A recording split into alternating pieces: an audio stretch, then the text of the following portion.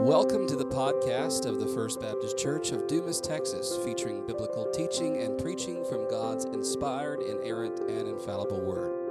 If you live in the Panhandle area and are looking for a church home, we'd love to see you at First Baptist Church. We meet every Lord's Day for Sunday school at 9 a.m. and morning worship at 10:30 a.m. We also have midweek discipleship opportunities for all ages on Wednesdays. For more information, visit us at fbcdumastx.com. That's fbcdumastx.com. You can also find us on Facebook and Instagram. Now open your Bible as we explore God's Word together. Good morning, church. How are you this morning? Can I tell you something this morning that I'm an early riser. I don't know about you. I am an early riser, and so out of my hotel room this morning, I've never spent the night in Dumas, but I was excited to get up this morning, and out of the back of my hotel room was just this empty field. There was nothing back there except for a stray dog that was running in this field, but I thought this morning as it just kept getting lighter and lighter, the sun rises from the east and sets in the west. I was looking back towards the west, but I was reminded this morning that Christ is still alive. Amen? Today is still Resurrection Sunday. If you hadn't figured that out, Christ is still alive. He's still doing miracles. He's still doing things that he promised that he would still do so many years ago. It's still fascinating to me that we assemble on a Sunday that we refer to as Easter, when we as Christian people understand that I'll refer to it like this. To me, as a pastor, it always was Super Bowl Sunday to me. It was a good Sunday. Lots of people file in. But you know what? I feel like a lot of these people that file in really don't understand what Easter really is all about. Because if they did, they would return back today. That's why I want to tell you that Christ is still alive, and he's still doing miracles today. My name is Shane Kendricks. I work for the Southern Baptist Texas Convention. I am honored to stand before you this morning and proclaim God's Word. I am the regional catalyst for Northwest Texas. What that job is, are you ready for this? My job is to be a pastor to pastors. Take them to lunch and drink lots of coffee. I absolutely love it. If you would look at my body, you know I love to do two things: eat and drink coffee. And my family has figured out that Shane loves to do those things. My 14-year-old son this is how much he takes after me. We can just finish breakfast and he can say, "Hey, Dad, what's for supper?" I don't know, son, but I know it's going to be good. I'm a food lover. My doctor told me once when I moved from Oklahoma to take this new position about 15, 16 months ago, my doctor looked at me and said, "Shane, you need to lose weight." And I said, "Great, I'll find a new doctor." And so I still have the same one. She just don't say anything to me about my weight. I had to go buy bigger clothes when I got this new job. But I love your pastor. Can I tell you that this morning? And I pray for your pastor on a regular basis. I don't oversee anything, but I have about 260 churches in our state convention that I kind of am, trying to go in and meet and take them to lunch and have lots of coffee with. And when you have 260 pastors that like to do the same thing I do, it's kind of hard to tell everybody, "Hey, I don't need to eat." But we do that a lot. But I met your pastor I guess it was a year ago, invited him to lunch with several other guys and just fell in love with him and his heart, and knowing that he loves you, he loves this church, and he loves serving the Lord and loves preaching his word. But if you have a copy of God's word, that's what I do. Enough about me. We're here for Jesus. Amen. So if you have a copy of God's Word, open to Luke chapter 24. As we celebrate, again, the resurrection of our Lord and Savior Jesus Christ, we notice that in Luke chapter 24 that it is the day of the resurrection. We know that we now come to that Easter Sunday, that first Easter that we will celebrate. And all of a sudden, here's the women. Y'all know the story, don't you? About the resurrection, how the ladies go to the tomb early that morning as the sun is rising. And all of a sudden, they notice that Jesus is not there. Can I ask you something this morning? If you were in their place, wouldn't you be a little discouraged? This is yes, this is no. Would you be discouraged if you figured out that, hey, that what you saw all weekend long, here it is that Jesus going before Pilate, now he is standing before all of these people, and this is what I don't understand, but I thank God that he did what he did in sending Jesus to die in my place, in your place. But as Jesus rode in on the triumphal entry, all these people that was praising Jesus, Hosanna, Hosanna in the highest, were some of the same people that were saying just a few days later, crucify, crucify. And I believe in my heart that some of those people were the same people that watched him raise Lazarus from the dead, watch him heal the sick, watch him do things, and they were astonished at the miracles that he could do. And yet they truly didn't grasp who he truly was. And we fast forward to Sunday as the ladies go there, and the Bible says that they noticed that Jesus wasn't there. But I want to back up for a minute, and I want you to grasp in Luke 24, verse 12, and then I'll read in just a minute. But it said, Peter, however, got up and ran to the tomb. When he stopped to look in, he saw only the linen cloth, so he went away amazed at what happened. Here it is that a man that followed Jesus for about 3 years and seeing everything that Jesus did was amazed at what was happening. Here it is that he's like, holy goodness gracious, he's not there. I'm wondering if it ever clicked in his mind that here is Jesus that actually said, hey, you put me to death and then I'll raise up 3 days later. Did it ever click in their mind? Now we come to a point where there's the end of the day, so they've spent all day. That was early in the morning. Now we kind of transfer over into later in the day in verse 13, and I'll read that. It said, now the same day, 2 of them were on their way to a village called Emmaus, which was about 7 miles from Jerusalem. Same day. We go from early morning now to kind of middle afternoon, and we kind of transition into what's already happening, that Jesus is not in the grave. And it said that these 2 were walking back to their homes in Emmaus. Together, they were discussing everything that had taken place. And while they were discussing and arguing, Jesus himself came near and began to walk along with them. But they were prevented from recognizing him. And when he asked them, what is the dispute that you're having with each other as you are walking? And they stopped walking and looked discouraged. Then one named Cleopas answered him, are you the only one visiting in Jerusalem who doesn't know the things that had happened in these last few days? What things? Jesus said to them. The things concerning Jesus of Nazareth, who was a prophet, powerful in action and speech before God and all the people. However, our chief priests and leaders handed them over to be sentenced to death, and they crucified him. But we were hoping that he was the one who was about to redeem Israel. Besides all of this, it's the 3rd day since these things happened. Moreover, some women from our group astonished us. They arrived early at the tomb, and they did not find his body. They came and reported that they had seen a vision of angels that said he was alive. Some of these were with us when we went to the tomb and found it was as the women had said, but they didn't see him.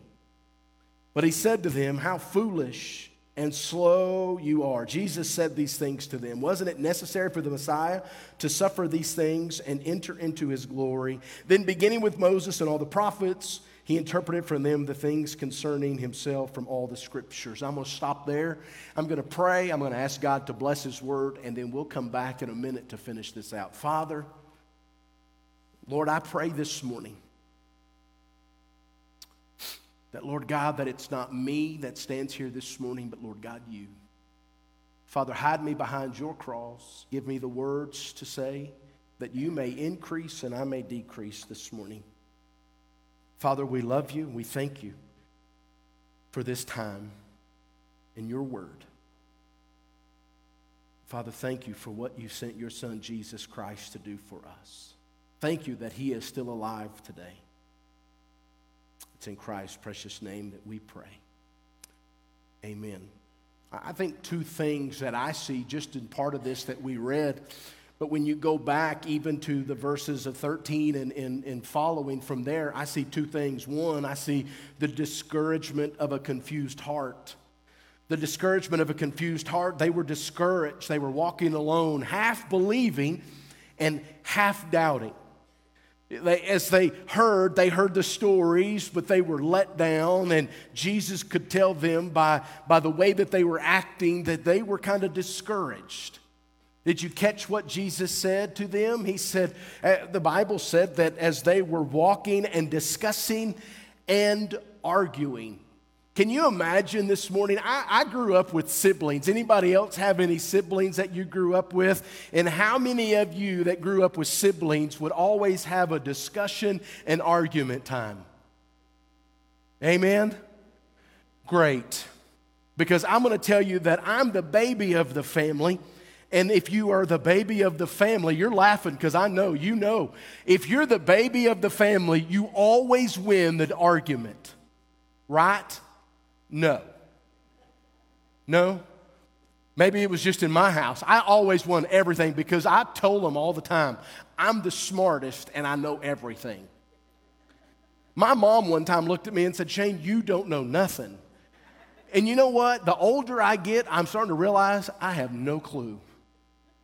So now, my mom and dad have passed away. They're in heaven, and I'm looking forward one day to seeing them so I could actually tell them, everything that I put you through, my kids are putting me through. So just as your pastor said, I have 4 kids. I have 2 biological.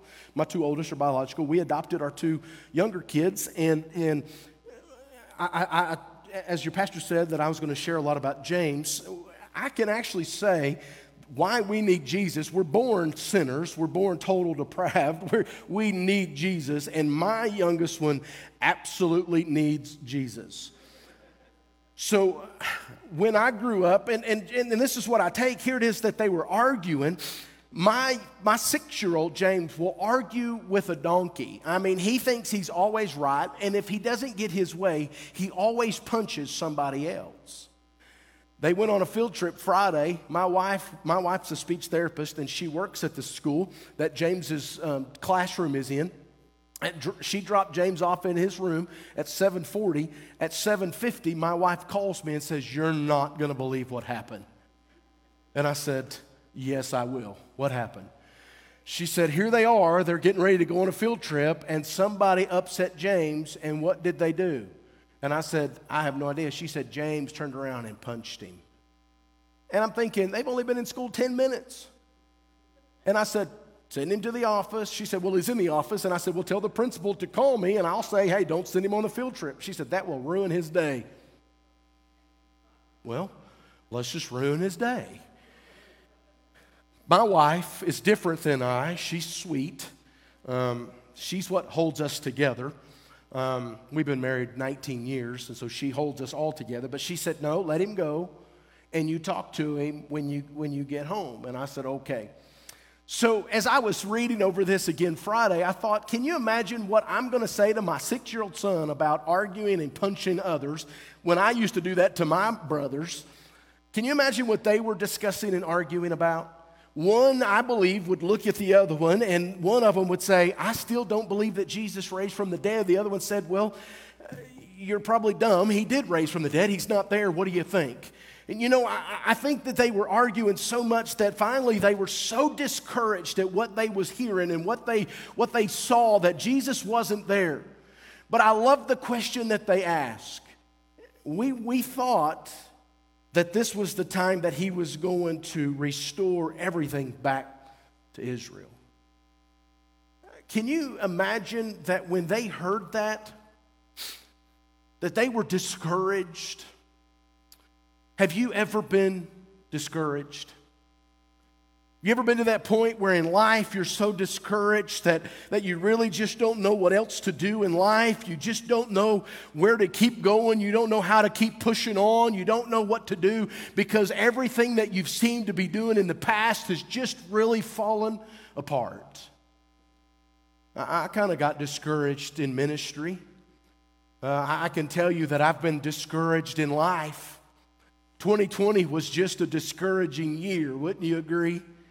COVID has come out. We've had to shut the church down. And lo and behold, in the midst of that, we didn't meet for Easter. We didn't meet, as a church that I was pastoring. And lo and behold, my dad was diagnosed with stage 4 cancer. Discouraging. My dad goes in the hospital and they do a PET scan on my dad, and the doctor calls me because, you can't get in the hospital. And the doctor says, Shane, your dad has lung cancer, and it's taken up his whole right lobe of his lung, and he's got a mass in his left lung, and he's got a mass in his stomach, and he's got a mass in his brain. Said, Shane, there is no hope. And I was discouraged, and I asked the doctor on the phone, I said, well, Doc, are you sure it's cancer? And the doctor said, Shane, if it walks like a duck, talks like a duck, and acts like a duck, it's a duck. And I said, right, Doc. And I've never met the doctor, so he didn't know me. So since he didn't know me, I just said, well, Doc, I don't know you that well. I just met you over the phone. I'm not real for sure you know what you're talking about. Can you send my dad somewhere else? And he said, Shane, I've been doing this for a long time. He said, I'm sorry to tell you, there's just no hope. I was so discouraged. I hung up the phone. I looked at my wife and I said, man, I don't know what we're going to do. We can't go to church because of COVID. I can't get in the hospital to see my dad. I'm so discouraged. Can I tell you something personally? That hurt me so bad that it sent me into a deep, dark depression where I would just sit in my house and I would turn all the lights off and I would just sit in a chair with no TV on, no lights on. I was so depressed because I was focused on myself and not everything else. And finally, I was so discouraged that I told my wife, I said, man, if I would just listen to what I preach on Sundays, that our hope is not in this world. Our hope is in a risen Savior. Can I tell you this morning that it was easy for me to say Sunday after Sunday after Sunday, but I was so discouraged that I would leave church and I would go home. I would play with my kids. And I'd tell my wife, I'm just going to go be by myself. I finally got to talk to my dad on the phone. And I would remember telling my dad, Dad, hope is not lost. Everything's going to be okay. And my dad believed me when deep down inside I was so discouraged. I was so confused. I had a hard time even praying. And I feel like that these men and these women that went to the tomb that day felt the same way that I did. All hope was lost. But can you imagine the moment that they saw Jesus face to face, that all hope was restored? I'll never forget, my hope was restored the moment that I got to see my dad sitting in the hospital room, and I told my dad, I said, Dad, I believe everything's going to be okay. You see, my dad, at 74 years old, may have lost his earthly life, but he gained his heavenly life. You see, just because a few months before, my dad cried out to Jesus saying, would you save me? just months before he was diagnosed with cancer. You see, and in my pity, as in my dark times, as in my discouraging time, here was I was focused on all of this and focused on myself, instead of looking to Jesus and saying, Jesus, because of what you did on the cross and what you did by the raising of the dead, what you did by the shedding of your blood and the forgiveness of sin that we have because of what you done, my Father now is meeting you face to face. You see, these people were discouraged. Church, we get discouraged when we look to ourselves instead of looking to all hope that is in Jesus Christ. That's why I told you this morning, did you realize that Jesus is still alive today? Do you believe that? I would think that if you believed that, you'd be a little more happier. Do you believe that this morning? Jesus is alive.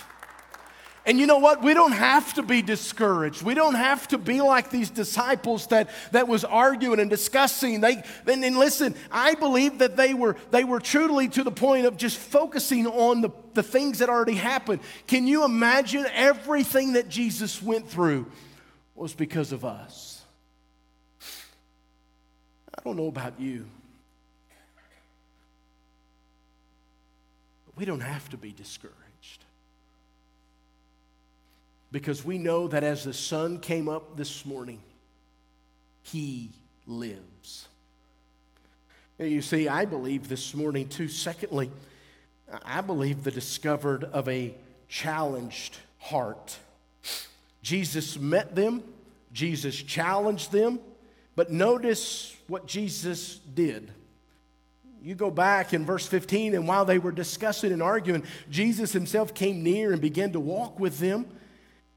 But they were prevented from recognizing Jesus. Jesus sought them. Notice that Jesus sought them. Listen, while they were discussing, Jesus himself came near and began to walk with them. But verse 15 this week really intrigued me a little bit as they were prevented from recognizing Jesus. I think just for a moment, this is what I kind of thought as I read and studied and read and studied and read and studied this. Well, why are we sometimes prevented from seeing Jesus? Y'all ever thought about why we're prevented from seeing Jesus sometimes? I think because we can get too prideful. Pride goes before the fall. We understand that hey, sometimes if we get too prideful, and I think sometimes as Christians, we can get pretty prideful. Amen? I don't know about you, but as a pastor, I could have got pretty prideful. For instance, I remember pastoring a little small country church in about a 1,500 population town, and I'll never forget, God was doing some great things, but I'll never forget when somebody said, hey, what's God doing down there? And God is saving people, and God is leading people to Him, and we're discipling people. All of a sudden, I got real prideful and said, man, I'm doing it all. Without missing a beat, I was doing it all. Did you realize that we didn't baptize anybody for the next 4 months? And I kept thinking to myself in a staff meeting, because we had a full staff, and I'll never forget sitting in a staff meeting one time. I was sitting there going, have y'all realized as a staff that we need to pray? We haven't baptized anybody in 4 months. And it took one of my staff members to say, well, Pastor, you remember when you said you were doing it all? And I said, no, I don't remember that. And he said, and my staff could speak to me that way. You know, some of you are like, I wouldn't let them speak to me like that. I needed to be spoke to like that. Because it took my eyes off of what God was doing and put all the focus on what I thought I was doing when I was doing nothing. You ever thought about what Jesus says about how He is the vine and we are the branches? Y'all know that one in John.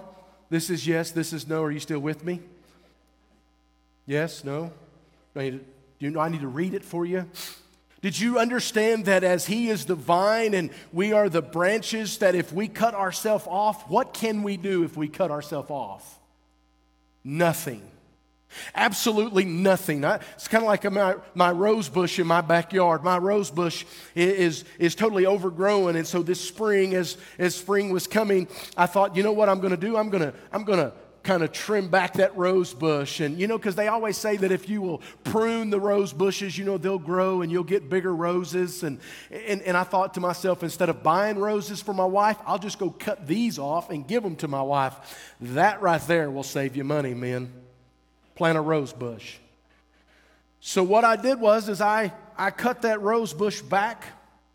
And as I was trimming that back, I thought to myself, it's the same thing that Jesus is saying. If we cut ourselves off from Him, we can absolutely do nothing. I kind of wonder that just if they were prevented from recognizing Jesus because of pride. I think sometimes we get prideful, we can't recognize Jesus. I think another thing too that helps us not recognize Jesus is the sin in our life. When we refuse to confess our sins before an almighty God. Did you realize this morning that every person sitting here this morning is a sinner? Yes, no, great. Glad you're still with me. I'm a sinner. I'm saved by grace. But until Jesus comes back for me, I'm still going to be a sinner. But I'm saved by the blood of Jesus.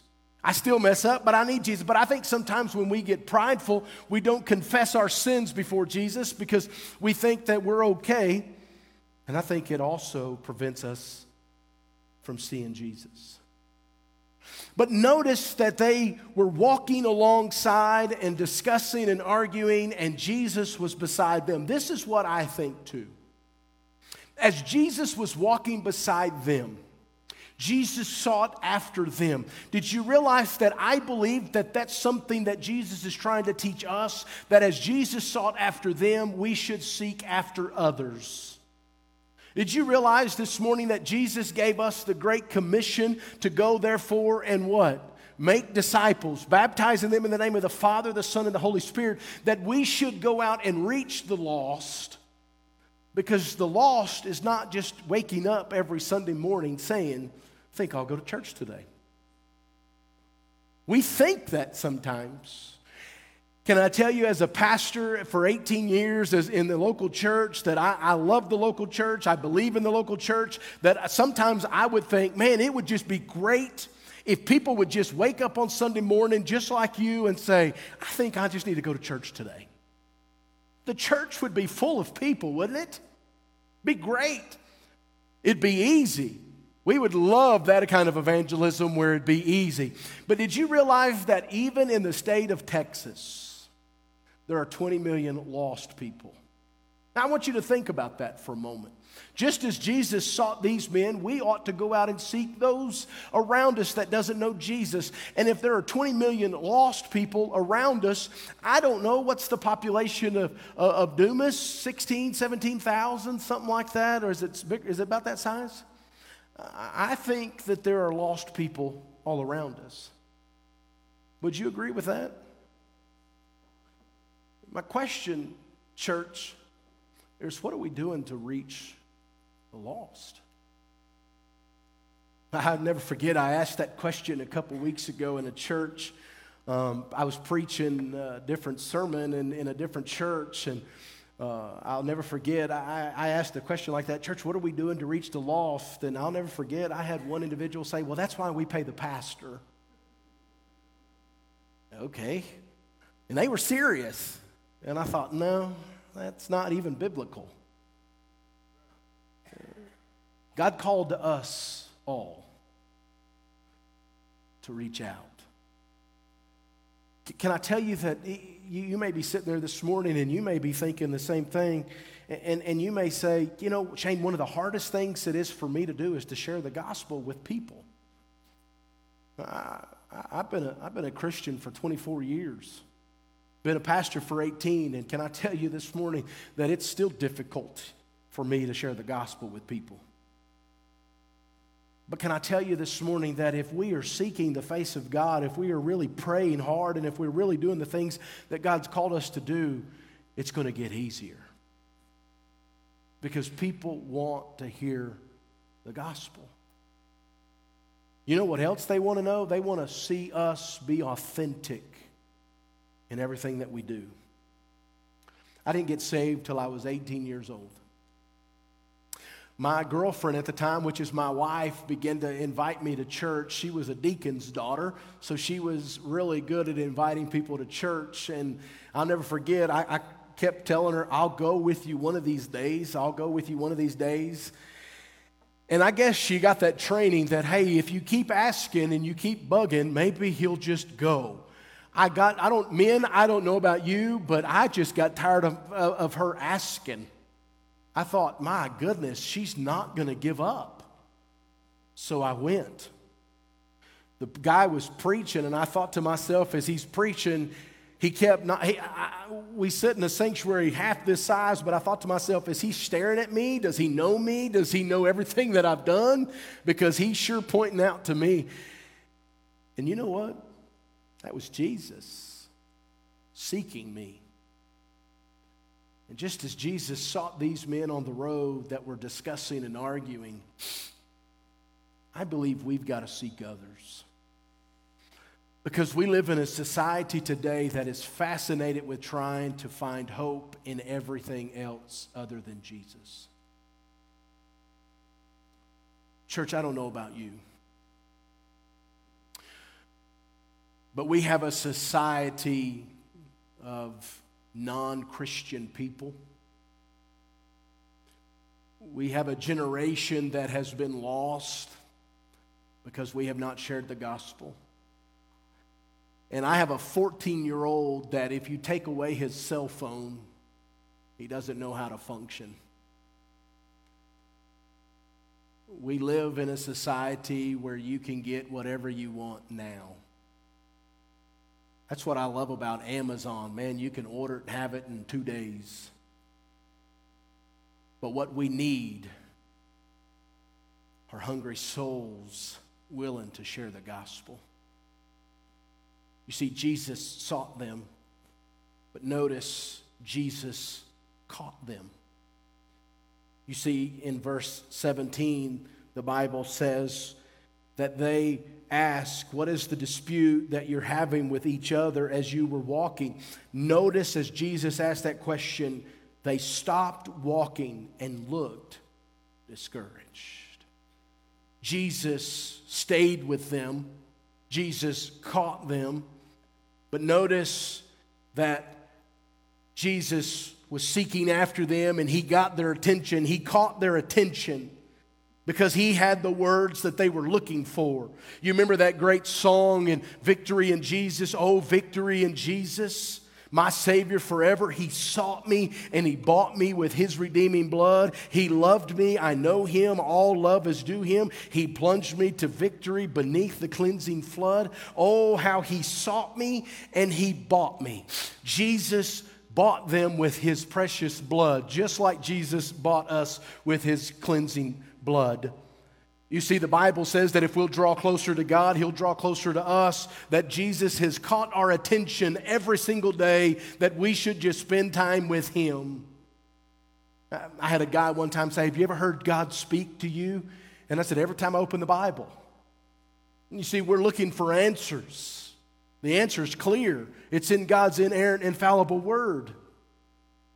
Jesus taught them, or Jesus caught them. But notice that Jesus taught them.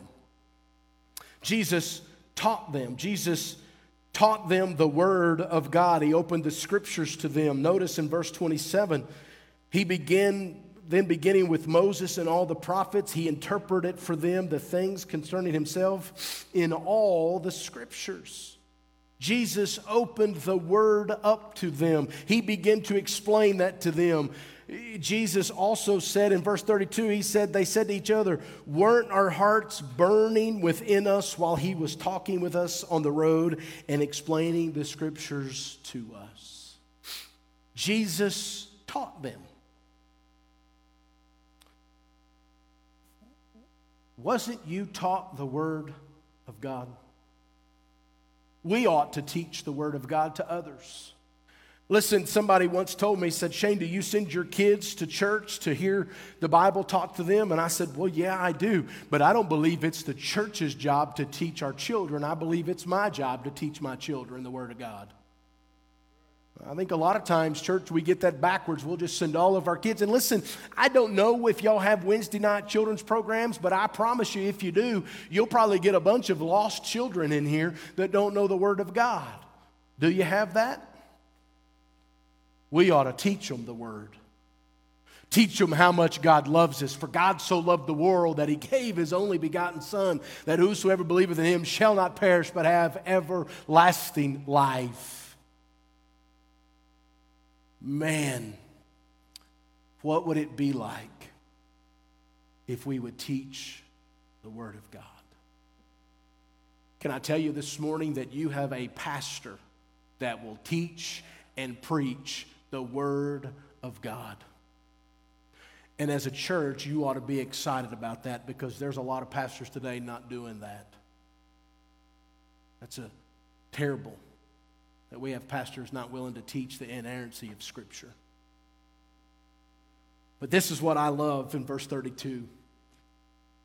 Weren't our hearts burning within us while He was talking with us on the road and explaining the Scriptures to us? Our hearts burning inside of us. Wouldn't it be great to know that, hey, that moment that we got saved, that our hearts were burning within inside of us? Church, I believe this morning that our hearts ought to be burning more and more hotter for Jesus every single day. But sometimes it's not.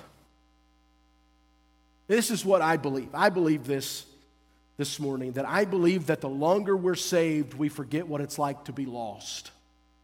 The longer we're saved, we forget what it's like to be lost. And oh, what it would be like that if that moment that we could go back to our salvation for just a moment and say, you know what, that moment that we got saved, our fire was hot and everything around us was burning within inside of us because we experienced something new and great, and His name was Jesus.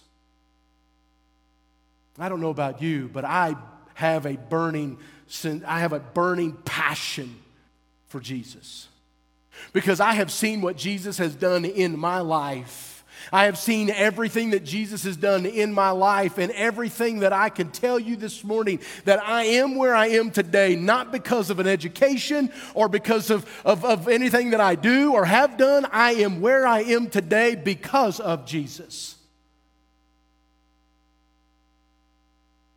I've got a few minutes and I'll share this story with you. Education is great. I believe in an education, and I believe I got a great education. But I still have a burning passion for Jesus. And you see, as a pastor,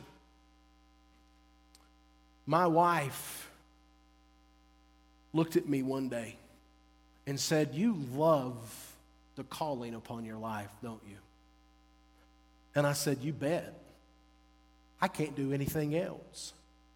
And when I say that, guys, I mean I can literally I'm not good at what I do, but I can do nothing else. If I go to my garage and get a hammer and a screwdriver, my wife goes, "Please put it back." She will not. I mean, the only thing I can do in my house is change light bulbs. That is it. I mean, we had an air conditioner vent in my house that was the screw fell out. And my wife said, "You going to fix that?" And I said, "Absolutely." I went and got a screwdriver and a ladder, and I screwed it back in, and within 3 minutes it fell back out. My wife said, "I thought you fixed it." And I said, "Well, I can't do anything about it." I had to call somebody to fix that. That's how I can't do anything. Okay, you're looking at me going, "Well, some man you are." I know. I can't fix it. So if you have something that's broke, don't call me. I will give you my number. I will tell you who to call, but don't call me, because I can't fix it. And you know what? And my dad was a cotton farmer. My dad could fix anything, and so I didn't get that blessing gene, okay? I didn't get that. If I start getting screwdrivers, I'm messing everything up. But I love what I do. But my wife pointed that out to me one day. When my wife looked at me and said, "You love it so much I'm leaving. Church, I looked at my wife and I said, you can't leave. I'm the pastor of the church. All because I thought that I could do it myself.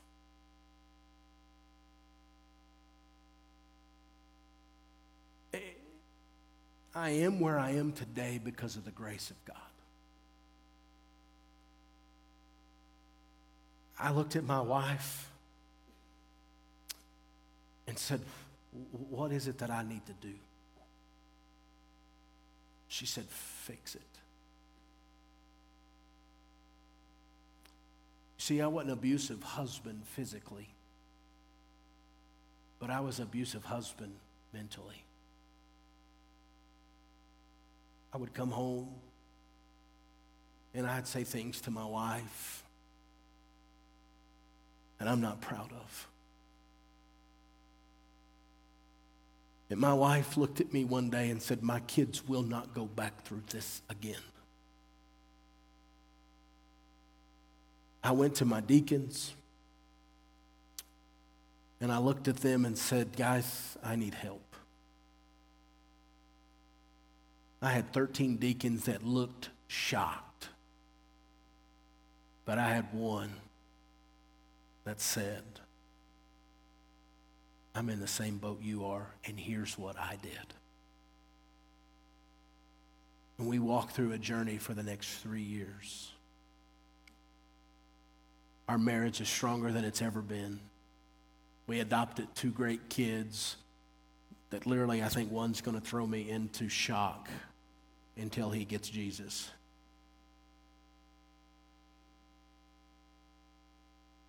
But when they said that our hearts, was our hearts not burning more powerful, more intense when he was speaking to us, here's what happened. I got to a point in life where I could do it all alone. Can I tell you that pastoring is lonely? And I thank God that I get to visit pastors and tell them my story, but I get to also say that the passion that I have for God is burning more in my life passionately than it ever has in the last 24 years. And I don't know about you, but I think some of us here this morning walked in here with some discouragement, walked in here with some heaviness, walked in here with some disappointments, and just like me have thought, I can fix all of this. When I'm telling you today, apart from Jesus, you can't do anything. But I can tell you that with God, and that the more that we spend time with God and the things that we do with God, and he teaches us every single day, we would begin to have a burning passion more for God. So here's what I want to leave you with this morning. Just as Jesus sought them and he caught them and he taught them, and they said, wasn't our hearts burning deeper inside of us when he was speaking? How's your fire for God today?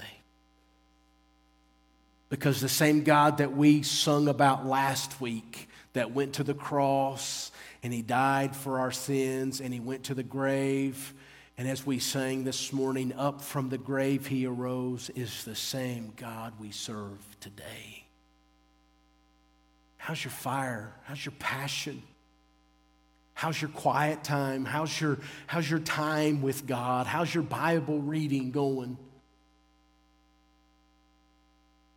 Can I tell you that sometimes we can hold the pastor accountable to make sure he's doing all that? He's doing all that. But what about you? Where are you?